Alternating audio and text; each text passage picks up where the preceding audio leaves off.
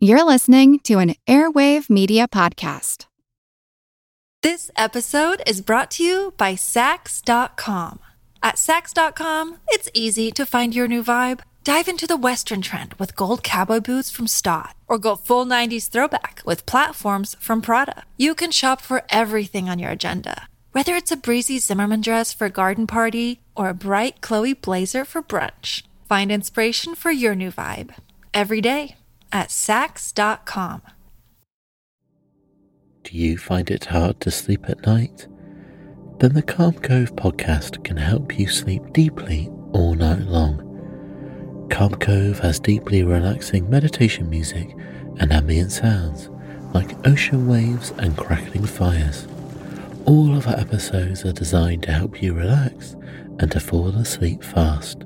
Calm Cove is brought to you by the team behind Sleep Cove, the sleep podcast that consists of spoken word hypnosis, meditation, and stories. So if you want to listen to a beautiful soundscape tonight, search for Calm Cove on Apple Podcasts or Spotify and see how we're helping millions of people relax and go to sleep every night. Feel like who art Ed? Try to slice it. Who art it? Mr. Wood art Ed me. Good. Either way, it's ambiguous. It works on so many levels. I know. That's off to a great start. Welcome to Who Arted, where we explore visual arts in an audio medium. I'm your host, Kyle Wood. Now, today I want to talk about a few things.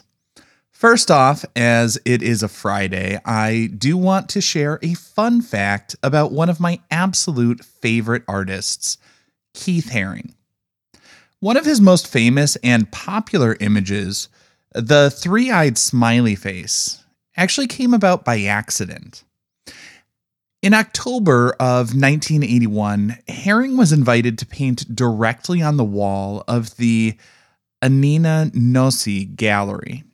He was participating in a group show of neo-expressionist paintings. In the early days, that's how Haring's work was categorized. So he began painting, and he started by outlining the border and working his way in to fill out the composition. Keith was an artist who always brought a youthful, joyous spirit to his work, and he decided to pull some inspiration from his childhood. He thumbed through the pages of his old workbook and decided to paint following the instructions for a guided drawing of Mickey Mouse. He started with the large, grinning mouth and then added one of Mickey's oval eyes. Except he quickly realized that he had rendered it off-center. The eyes were too far apart, but he couldn't exactly wipe it off the wall and start fresh. He compensated by adding a third eye to balance the composition in one of the most compelling proofs that maybe Bob Ross was onto something when he declared, "We don't make mistakes, we just have happy accidents."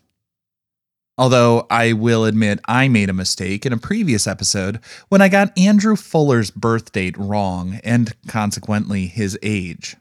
He actually reached out to me shortly after that episode aired, and he was super nice about it. The part that made me really happy, though, was he was kind enough to give me a little peek into his thought process.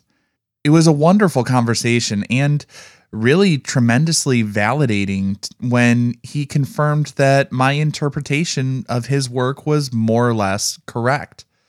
He said that the suitcase was important because of the wear. In the episode, I had critiqued it saying, maybe we don't need to put every sort of mark and defect and sign of wear on something. And truth be told, I get the whole scars are souvenirs kind of mentality, that there's beauty in those flaws and imperfections, and it's the evidence of authenticity and the narrative behind it. I get that, but also just the teacher in me doesn't like to have those kinds of things regurgitated by students as an excuse for poor quality craftsmanship, and then I have an entire class of stuff that looks like Cy Twombly's throwaways. But back to the Andrew Fuller commentary. He told me that he intended it to be a piece that traveled all over the world with him and his husband. He said the only untattered pieces on the sculpture were the clothing busting from the suitcase because the suitcase had been through a lot, and still, despite all of that wear, it held together. The seams were ripping, the handle is busting off, but still it holds together. I think there's something beautiful in that. Now, to put it in Andrew's words, he said, "It's representative of all the trains, planes, cars, conveyor belts at airports, romanticizing a time of hopping on trains illegally, being thrown onto hotel beds, squeezed into overhead bins, and being used until it couldn't be used anymore. A well-loved piece of my life that saw the world right beside me." Very well said, Andrew. He went on to tell me, and again, because he is just a very kind person that likes to build others up, he said that I was the only one who picked up on the 2 stickers, like the 2 flavors representing him and his husband, while the single sticker represented a place that only Andrew had traveled. It was a conversation that was tremendously humbling, as it started off with me having to admit a mistake, but more than that, it was a thrill for me to get to chat with an amazing artist I admire. And as I've said previously on the podcast, it's really cool when I get to meet someone I look up to, and then I discover that they're not just smart and talented, but also kind and generous with their time and sharing their insights.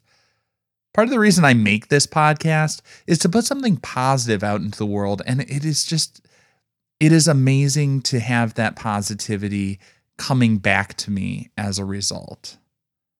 I guess that's my biggest takeaway from all of this. Now, after the break, I want to share one more interesting response I got from that same Andrew Fuller episode. This episode is brought to you by Saks.com. At Saks.com, it's easy to find your new vibe. Dive into the Western trend with gold cowboy boots from Stott, or go full 90s throwback with platforms from Prada. You can shop for everything on your agenda, whether it's a breezy Zimmermann dress for a garden party or a bright Chloe blazer for brunch. Find inspiration for your new vibe every day at Saks.com.